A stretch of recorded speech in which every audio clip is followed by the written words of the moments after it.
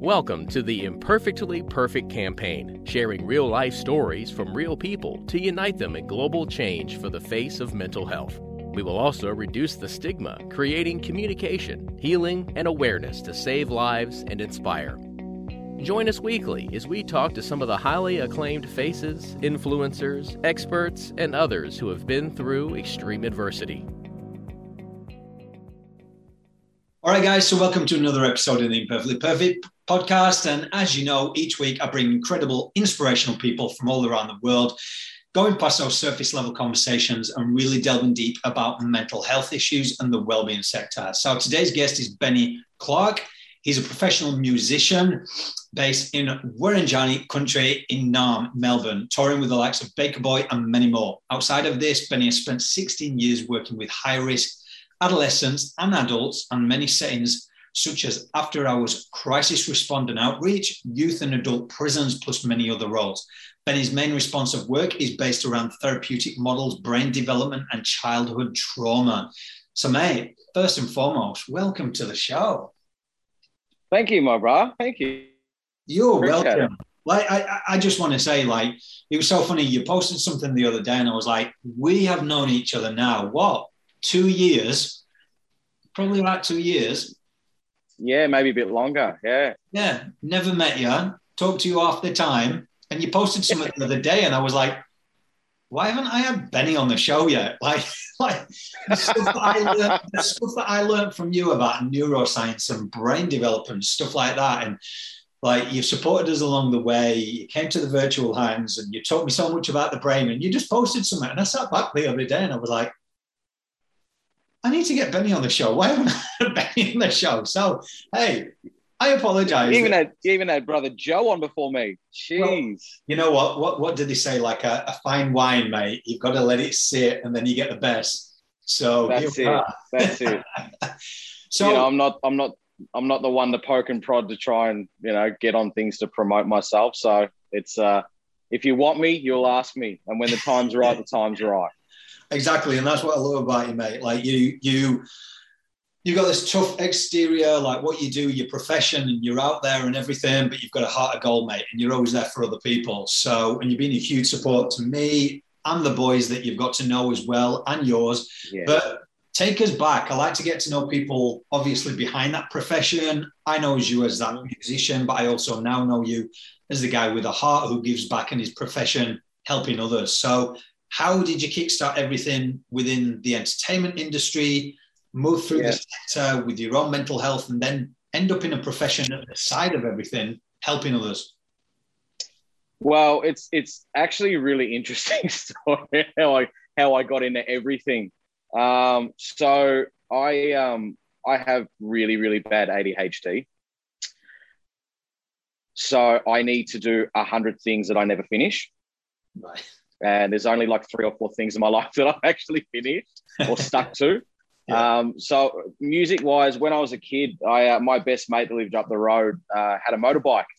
So, of course, I wanted to be like my best friend. I'm like, oh, Dad, I want a motorbike. Got me a motorbike. So I used to go out riding every weekend. And I'm talking, I was a pup, like maybe 7, 8 years old. And one day I had a dog attack me while I was riding my motorbike. And, of course, got off the bike and went, nah, that's it. I hate this thing. I never want to ride a motorbike ever again. So, of course, Dad was going to sell the motorbike. I was like, well, what do you want? It's your money. Like, what do you want to get out of it? I mean, you know, both my parents worked super, super, super, super hard. But, you know, we didn't have the lavishes of most people our age. You know, we struggled. We definitely struggled. But for us to save up for that motorbike was a really big deal. And then to sell it, Dad's like, well, you need a hobby. What do you want to do?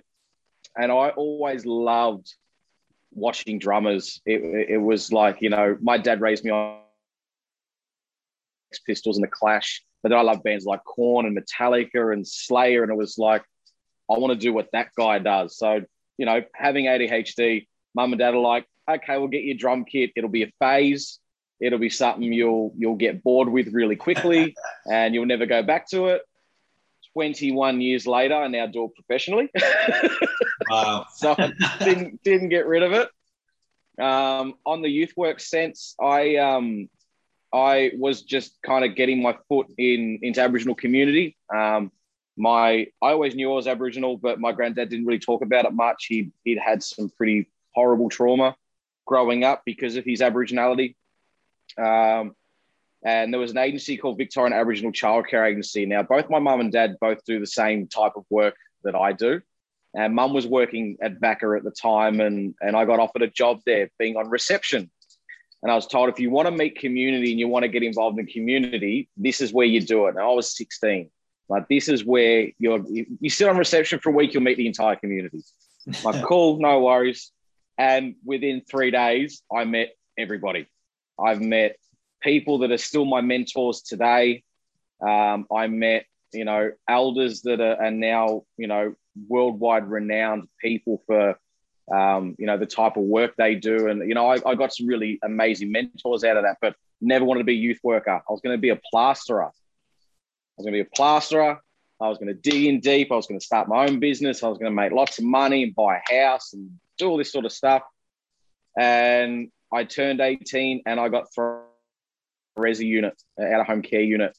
And 16 years later, again, I'm now doing it professionally. And I like to think I'm not confident with lots of things in my life, but I'm very confident and I'm very, very good at my job.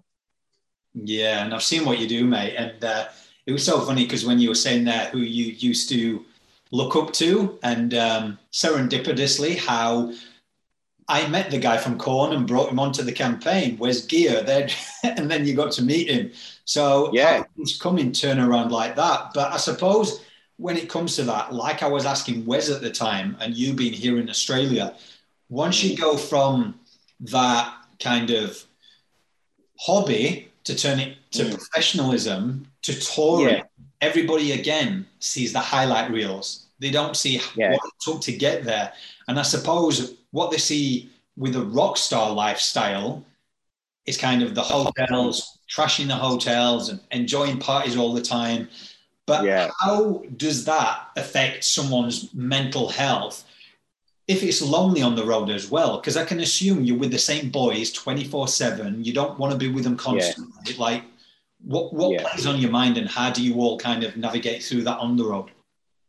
I guess it really depends on the standard that you're at as well in the business. I mean, first starting out, if we got offered a show in Queensland, you got in a van and you drove for 2 days to play one show where you might make $50 and have nowhere to sleep. And then you drive back to Melbourne again. My first ever tour was on the Gold Coast, Sunshine Coast, the Hard Rock Cafe on the Sunshine Coast. And I got in a van with this band, and I would have been maybe 21 when I did my first interstate tour. And we drove from Melbourne to Queensland for my first ever interstate show. It was ridiculous. Wow. But, at that sort of standard, you're in 12-seaters, you're not making any money from shows, you're sleeping on top of each other. You want to do a full tour, and you're stuck in that van for, could be up to a month, 2 months to tour. And that's just doing the East Coast of Australia. So that's really just doing from Queensland to Melbourne, and then you'll throw in Canberra and Adelaide. And it could take you a month to do all those spots on a normal tour. These days, I'm very lucky to be with Baker Boy, where we get treated a little bit better than sleeping on top of each other. We get to fly around, and we all have our own hotel room. We get fed, we get looked after, we get the whole thing. But it really depends on the group of guys you're with too. Because, I've been in bands where we fight constantly. I've punched on with band members and left bands in the middle of Sydney, and I'm from Melbourne, like done the whole thing. So, for me to play in front of 30,000 people now, it's taken me nearly 20 years to get that. Wow. You need to have your own hobbies. You need to have your own space and your own thing. As soon as the band stops, you go for a walk, go do something else. Don't talk to anyone. And sometimes it helps when you're on tour with another band or two. So if there's 3 is on the same roster, and it's like, I'm going to go hang out with that band today. And that band's guitarist sick of that band's drummer. So me and the drummer will go out for lunch, and then all the guitarists will go piss off and do something else with each other, because we don't want to see our own band members, because we hate each other. But then with the guys I'm with now, I mean, I've been with Denzel or Baker Boy for 5 years, and I've never had an argument with one person in that band. And, you know, being able to travel like that, but even I travel a lot easier, and I've taken up other hobbies. I've taken up photography. I always try to find a gym wherever I go. You know, I go and do my own thing. Like our TM and front of house guy, Toby, is a big gym person. He's more riding bikes and running, but I've slowly pulled him over to the weightlifting life. So we go, as soon as we hit a town, we go and find a gym. We go and knock the dust off of the airport, and you just have to try and find whatever you can to try and stay sane on the road. The biggest one, mental health wise, is post-tour depression. That's probably that's real. I know a lot of people use it as a joke, but that's real. Like, you're on this high, like you go on Groove in the Moo Tour or Laneway or Splendor in the Grass, and for 2 weeks, you're being chauffeured around and fed and treated like royalty. You're playing 30,000 people a day, staying in these fancy hotels, and then you get home. And the band's gone, the crowd's gone, the notoriety's gone, everything's gone. And I get in my car Monday morning and I go to work where no one gives a shit who I am. And that can hit you really hard. You go from this adrenaline to like, oh, I'm going to be normal again for a little while. It's this shit. Wow. But I suppose people don't see that, do they? And what was it within you then that, obviously, with your background and being around such an amazing community, being brought up the right way and learning about morals and about being there for other people, but what was it getting to the height of that kind of fame and still riding that wave, but then that Monday morning getting into that industry of helping people? Was it coming through that community that you'd been around? I mean, getting into the work that I got into, again, it was a family business, but then I had elders that really pushed me in that direction as well. Because as I said, I didn't want to be a youth worker. And it's very much you live two separate lives as well. Like my 9-to-5 job doesn't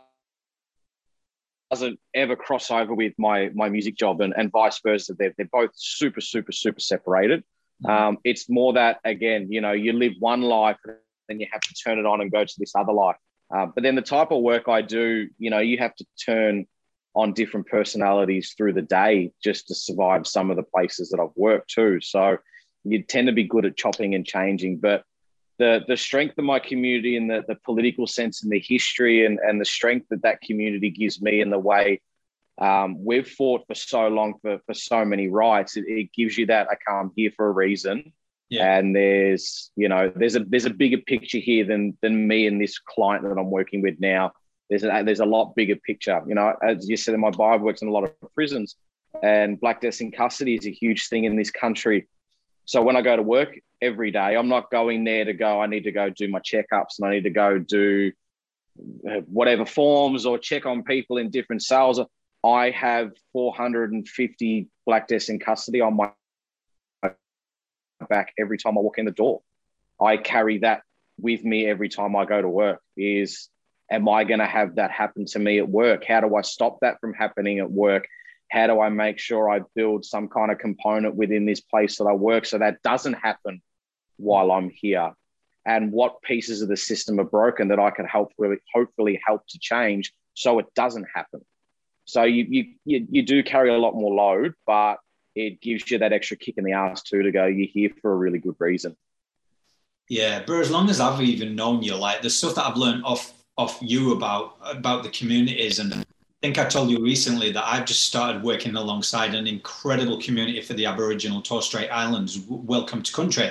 So I'm learning even more. Yeah. But it's absolutely amazing, some of the stories. And one thing about the IPC, and when I was talking to Joe about it, is when I was learning about the Aboriginal communities, it's a sense of the oldest form of communication is storytelling. And you listen to your elders and you pass it on, and it goes through generations and generations. And I still have to go with you boys to the Blue Mountains to go camping in these areas. But tell me about some of the things, like you've gone so deep into working with the youth, and What turned your attention to brain development? So when I first started youth work, you didn't need, and they may have something different up your way, but it's a working with children's check, and it's a very rigorous based police check to make sure that you can have anything to do with children. Didn't need a children's check. You didn't need qualifications. You didn't need nothing. You just went in with your police check and you do what you're told. Now, youth work used to be quite punitive. Now, there was a lot of really good workers that, had that empathy skill where they could understand that a child's in a really crappy predicament. But then you've got a lot of staff that are very on the policy. So it's, a kid smashes a window, they lose their pocket money, you ring the police, you have them charged. Simple as that. It's property damage. Then there was this guy, Bruce Perry, that come up with this brilliant idea that looked at, okay, so that kid smashed a window, but why did he smash the window? What led up to that kid smashing the window? Why is he even angry? Nothing happened. What are all these reasons for all these things happening? Because human beings aren't born bad. They're not born racist. They're not born bigoted. They're not born. Everything we do is learnt. Yeah. Everything is environmental. It's developmental, and that's how we grow as human beings. Where I actually just had one of my best mates have his first little boy, and I said, he has this fear of, I'm a new dad. I don't want to break this thing. And the way I could explain it, and what drove me to it, was think of a child as a blank piece of paper. Now you can throw paint at it. You can throw pencils at it. You can throw whatever you want. You can draw whatever picture you want on there, but everything comes off like a whiteboard. All you can do is throw paint at it, see what sticks. Whatever sticks is what the picture that child's going to draw of its future. That's what the picture is going to be painted by the child. You just need to give it the colors and the pencils to make sure it draws the right picture. When I heard stuff like that and learning about, there's specific reasons why these things happen, and specific reasons developmentally and in their brain development, their trauma-informed practices on why these things happen, that there was something about it just fascinated me about, the human body's been a big thing for me for a long time. My granddad used to be the ice truck driver for a morgue in Melbourne when I was a kid. So the human body and that kind of stuff has always fascinated me. I actually wanted to be an embalmer when I was a kid. That was my dream job. I wanted to open up my own funeral home, and I wanted to open up a funeral home that was culturally safe for Aboriginal and Torres Strait Islander people to come and have culturally appropriate services for when family members died. Because there's only one of Victoria, and I thought if I could build another one, and I did it myself, it was done by Aboriginal people. So I've always had this fascination with the human body and how it works. But now, instead of what my dream was to help families when their loved ones pass away, it's like I have this child that is not broken, but a little bent. How do I straighten it? How do I fix this kid? How do I find out what's going on in their head and put it back together like a little puzzle? And once you finish that puzzle, that's when that kid can get a job and get a nice partner and have a family and buy a house. And, you're piecing that. It's like raising your own child, except they're 16 years old and their developmental age could be 5. It's like, how do I bring them from 5 to 16? So it just, the whole thing around it, and I could blab on for hours and hours, but the whole thing just fascinated me on just the way people tick. But this is what fascinates me about these conversations, and why I like going deep with them, because there's so many surface level conversations, and when we go deep, and like unbeknownst to the audience, we go deep when we've had these conversations. But what would you say, with everything that you've been through in terms of that side of profession and working with kids, what are we, and again, this is your personal opinion, what are we doing wrong as a society? Do you feel we're not treating people as people, human, and finding too much? I know we've developed more in that sense, and there are a lot of people like yourself, but in your experience and what you've seen, I would say, what or how do you think we could do better as a society? I think the world's become very unempathetic to other people's situations. Now, you look at things on the news, like, for example, yesterday, the anniversary for 9/11. Absolutely horrible. It was a horrible thing that should never have happened. But then on that same Facebook page, there was a bloke that was hard done by and stole a lemonade from the milk bar, was beaten up by a bloke out the front. They go, good on him. Serves you right. You shouldn't have stolen anything. Can you just, I'll have to just edit that part. Can you just go back and tell me that? Because you just totally went off there. So I just heard about the last little bit. So there was a Facebook page. Sorry, mate, Wi-Fi. Yeah. So on a Facebook page, you can have one story about 9/11 and people are empathetic to the situation and you know, whatever else, and as they should be.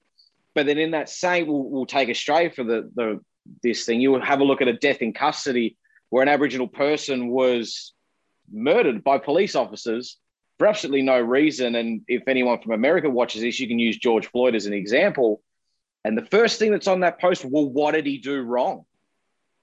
He must have done something wrong then. It's like a person has just died and a family is now mourning and an entire community is now mourning. Oh, yeah, but they must have done something wrong. We've lost empathy for singular people, singular human beings.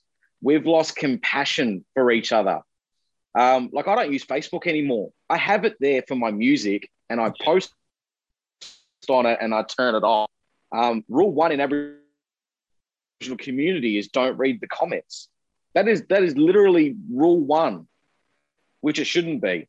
Yeah. But we've lost so much empathy for other human beings. You know, they're a drug addict. Oh, well, they're a drug addict. Yeah, but why are they a drug addict? How did they become a drug addict? They didn't just pop out the womb and go, you know what? Heroin sounds like a great idea. Yeah. Turn 16, might smoke crack. Why not? There is a reason that things happen to people. There is a reason why people go down certain paths. They're not always good paths, but there is a reason why everyone goes down a path. But as soon as they go down a path that is not like yours or mine, they're just a horrible person and they don't actually matter anymore. I think that's where we need to change the narrative. Yeah. And we need to start looking at human beings as human beings. Second off that, I hate the internet and I hate half the stuff that these kids watch on the internet.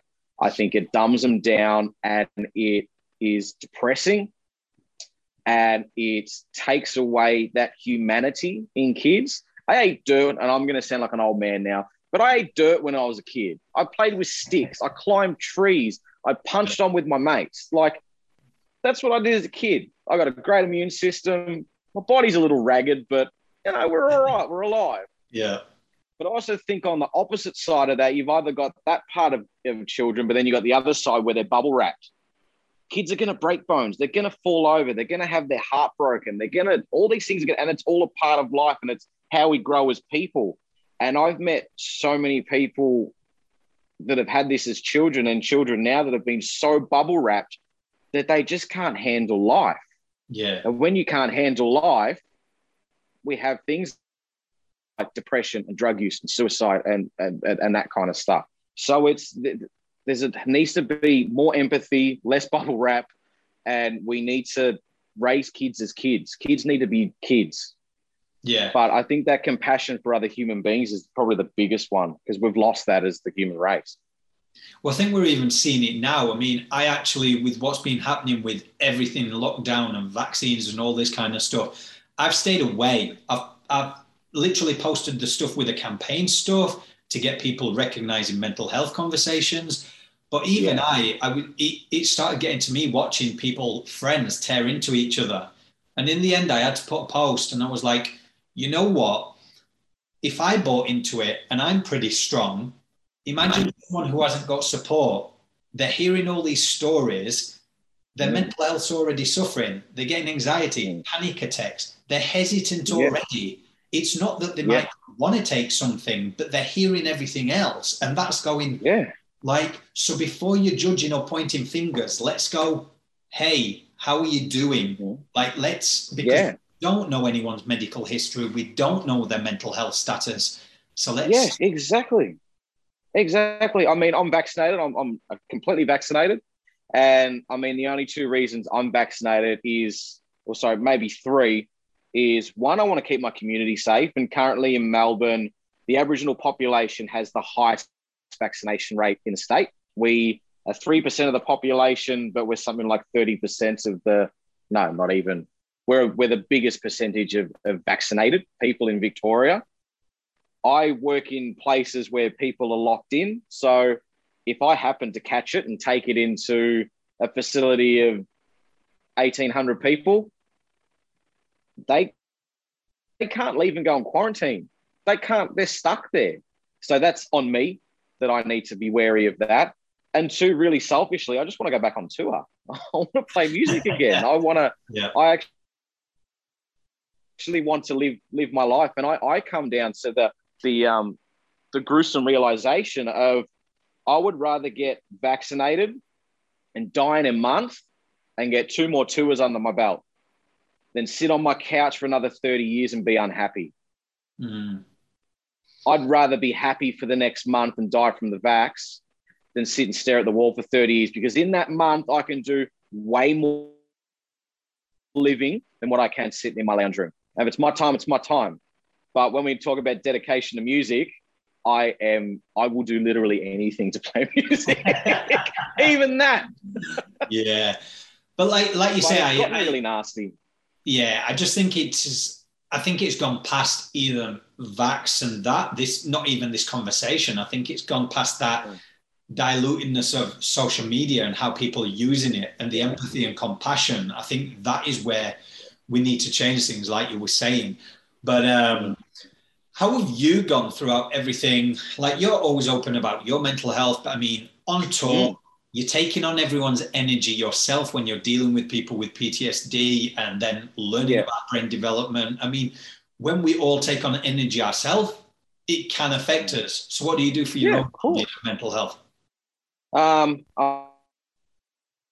mean, as I said, I've taken up photography. So I like to stick my headphones on, and I disappear up bush. Or, you know, when we're not in lockdown, I go in the city or I go for a walk and I just take photos of things. Like, I have the opportunity to travel the world playing music. So I got all these hours up my sleeve and I go take cool photos of things. Yeah. You know, I have a home gym. I'm lucky enough to have been a PT in the past. So I tend to hoard things. So I've hoarded the entire gym in my garage. I got my drums. I play that constantly. My neighbours hate me, but I don't care what they think. But wasn't it last lockdown when we were chatting a lot more, when we was doing stuff with the campaign, and you was like, I just bloody sold all my stuff and now lockdown's back or something. What are you? No, I was about to. It was about to, that was it. I had someone made me an offer and I'm like, cool, come pick it up. And then lockdown came and I'm like, you know what? I hate to be that guy, but I think I'm going to hold on to this stuff for a little bit longer. And I'm very happy I was that guy. I did that. I did sell it. I've ended up with a barbell. I'm like, that's it, mate. Yeah. So I've been ordering some stuff. All right. So now we've talked, obviously, and we've delved deep about the stuff and brain development, PTSD. You work a lot in therapies, I suppose. So what do you do in terms of, let's go down the rabbit hole. If you're dealing with a lot of kids, you've worked in youth offenders and things like that. Do you think it's working in no, I'm not even going to say that, because all right, so obviously we know that you, Delvin D, work a lot in brain development and PTSD. What have you learned? Again, this is a learning lesson, because what I like to do is with the audience is so they can take stuff away from it. So for a lot of people who may have come from, say, less privileged, or a community where they're in an environment where they feel they're trapped and they either go down a certain route. And the reason why I say this to you is because it's a learning curve for people, because you've been there, you've seen it, you work with kids, you work with grown adults who have been there as well. If someone's happened to come across this podcast, and this is why I like to ask the questions, what would you say to them, or how can they reach out for help if they feel that nobody ever wants to listen to them, or that, like you talk about with the Aboriginal community, that sometimes the background with the police has never been a good one? Yeah. When we're looking at anyone, whenever I look at anyone that has trauma, and whenever I'm looking at anyone I'm trying to help or anyone I'm giving advice to, there's 4 main components. And these are the main 4 things that I use every day, and not just to work, but for myself as well, is structure, stability, consistency, and predictability. You go to the gym. What are the main components of growing muscle and looking lean and eating healthy? Structure, stability, consistency, and predictability. I know that these 4 things are going to happen through the day, and these are the benefits that I'm going to get. Take those 4 things, wake up the same time every morning, eat the same thing every morning, get yourself into a structure, get yourself in a routine. And look, I'm not going to sit here and say it's easy. Nothing to do with mental health or trauma or help is easy. It is the hardest thing you'll do. Today is the first time that I've trained in a little bit, and before that for a long time. And, my structure and was, I was up at 4 a.m. I was doing cardio. I ate breakfast. I went to work. I finished work. I come home. I did weights, ate dinner, and went to bed. That was my structure. I did that every day. Now I'm lucky to my alarm to go off at 8:30 to be at work by 9, and I'm working from home. And I'm trying to force myself back into that structure, that stability, that consistency, and that predictability of my day.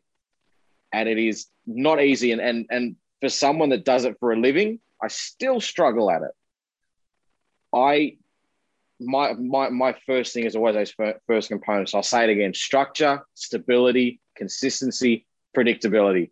You can have it in your own life, but then when I'm working with other people, you're working with kids in a res unit, structure, they need to have some form of structure. They've never had structure before. Their stability is they have a roof over their head. They know they're welcome home. Consistency is they're going to be the same staff every Tuesday at 5 o'clock. The same staff member is going to be there. They build relationships. Consistency, again, you have that consistency of affection, that consistency of positive reinforcement. And it's really how you look at it and how it can benefit you the most. In the sense of someone struggling and wanting to speak out, that's even harder again. I'm a big believer in, what's the best way to say it? People need to ask for help when they need to, but I think it's more important that we ask other people if they need help. Mm-hmm. Because if you've been in that position, and I'm only speaking from personal experience, when you're in that hole, the first thing that comes to mind is nobody cares. So if my brain's telling me that nobody cares, why do I bother calling someone to tell them I'm upset? What's the point if nobody cares? I know they said they do, but if I'm in that moment, I happen to get a text message from a brother going, "Hey, bros, love you. Just wanted to check on you, see how you're doing." That opens up this door for me to go, "Love you too, not doing too great, but how are you traveling?" Then that conversation opens up. And it's not hard to open up that conversation. Sometimes it can be scary to open that conversation because you don't know what you're going to get back. But I think it's more the responsibility of other people asking other people if they're okay. And not on Are You Okay Day. Put that shit to the side. There's 365 days in the year. I check up on at least one person a day. One person a day. "Hey, bros, I haven't spoken to you. Hey, sissy, I haven't seen you in a while. How things been going?" If they need to spend half an hour on the phone, I can spare half an hour. I'm working from home. Like, come on. What's half an hour for a brother or a sister? Yeah. But I think it's us actually needing to open up the conversation with people. And if people feel like they're strong enough, open up. You need to. You have to. People actually do give a shit, funnily enough. Whether you believe it or not, people actually do care. And it's taken me a long, long, long time to realize that. I'll ring people and not tell them I'm not okay. I'll just ring them to say hello. And even just having a normal conversation with someone makes me feel better. I've rung so many people in the last 2 months and they would have had no idea that I felt the way I felt. But I felt better after just having that convo. You know, my mate just had a newborn. Russ, how's the little one? How's things? Is he rolling around on the floor yet? Like, is his hair grown? Like, what? That made me feel better to talk about his newborn son or my nephew. Yeah. He didn't know that I felt the way I felt, but I felt better after that conversation. So you don't even need to ring people to say you're not okay. You just need to ring someone and just have a chat. Be normal. I know it works for me. But I think there's two things I want to touch on there, because this is one thing that I always say to people. And I always say you can be active within your day. However, when people say they're busy, I'm like, come on. When you have your lunch break, or when you go to the toilet, how many people take their phone with them? Or when it takes less than 30 seconds just to do exactly what you said. And I know that you know me from voice notes. If I don't have time to text, I'll send a voice note to check in. And everyone's like, Glenn just sends voice notes to everyone. But it's that I want people to hear my voice. And then it starts this whole thing. And by the end of it, you're like, just pick up the bloody phone. But it's that checking in. And I think but it is. I do always say to people, I'm like, look, when you're saying you're busy, I get it. Sometimes you can be active doing things. However, that 30 seconds that you take time to go around your friends or whatever, just pick a couple at a time even, and just check in and say, it makes a difference. And for guys, I just want to say, the first time that one of my mates turned around and was like, you know what, Glenn, love you, mate. And I was like, it's hard. It's hard. But once you get past that, and it's like, you actually think like, damn, if I didn't have that person in my life, or I didn't, because women can say it off the bat, but men, I was like, it's a big no-no. Yeah, it is. Like a mate of mine did something really smart the other day. He put like 60 of his friends in a Facebook chat and just started a video. Wow. And whoever jumped in. And he just spoke to whoever jumped in. I ended up in that video chat for nearly 3 hours. Just watching all these people come and go and hanging out and talking to people. Everyone had a beer and a feed, and we're just chatting over Facebook chat. But he's like on board. He put 60 people in a group and just press go. And let's just see what happens. And then they had a couple of drinks, and then text messages started. Why are you in my Facebook chat? Then the argument started. But everyone had fun. And then an argument started and everything else started. But that was a way for him to go, I can't talk to one person. What if I just put 60 people in a group and just say hello to whoever pops up because I'm bored? Wow. There's so many different ways about going. There's so many ways to go about things, because it can be nerve-wracking ringing one person saying, I don't feel good. Yeah. Well, you chuck 60 people in a group, just press video. Hey, what are you doing? Man. So I want to ask you the all-important question that I ask everybody that comes onto it. And you know this question because you've heard it so many times. But again, through everything you've learned, all your experiences, through your own mental health, well-being, what would you ultimately say? Because I would say that you've pretty much been with me along this journey for some bloody time now.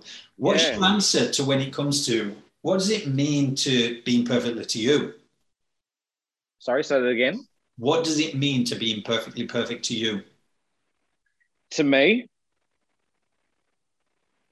I'll give you an example. No. I was going to say no to the dartboard behind you, mate. It goes to you. I'll give you the perfect example. People see me on social media and my life's awesome.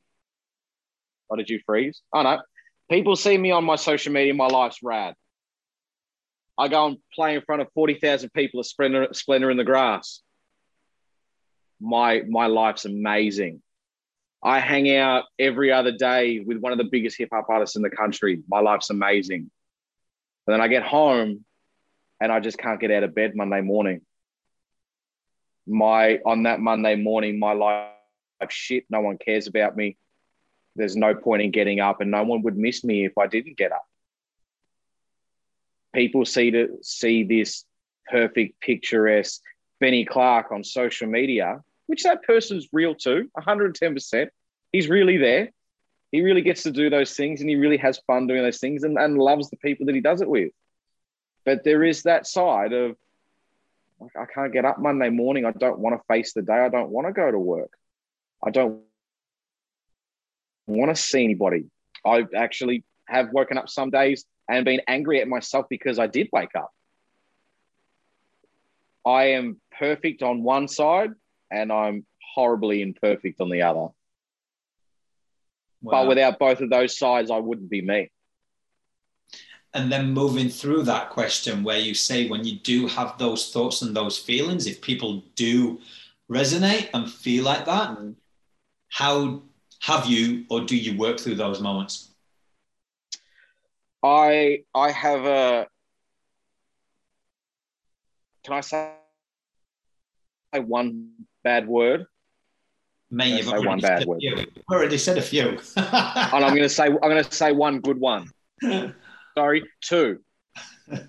I was having a really bad night one night, and Denzel Baker Boy happened to ring me, and he caught me in the middle of an anxiety attack, and I was freaking out. And I thought maybe if I answer my phone and talk to Denzel, I might feel a little bit better. And he goes, "Are you okay?" I said, no, I'm not. And he goes, "Why?" And I started telling him, and he started laughing at me. Like, "Why are you laughing?" He goes, "So you're upset? Why?" I said, "I just feel this and this." He goes, "Remember who the fuck you are. You're Benny motherfucking Clark. No one else can be that." So every time I get up in a shit mood, I say to myself, remember who the fuck you are. I'm a strong, proud Gunai Kurnai man. I play with the biggest hip-hop artists in the country. I work in the best job in the world. I've helped lots of people. And even just that, me now saying that is really hard to say that.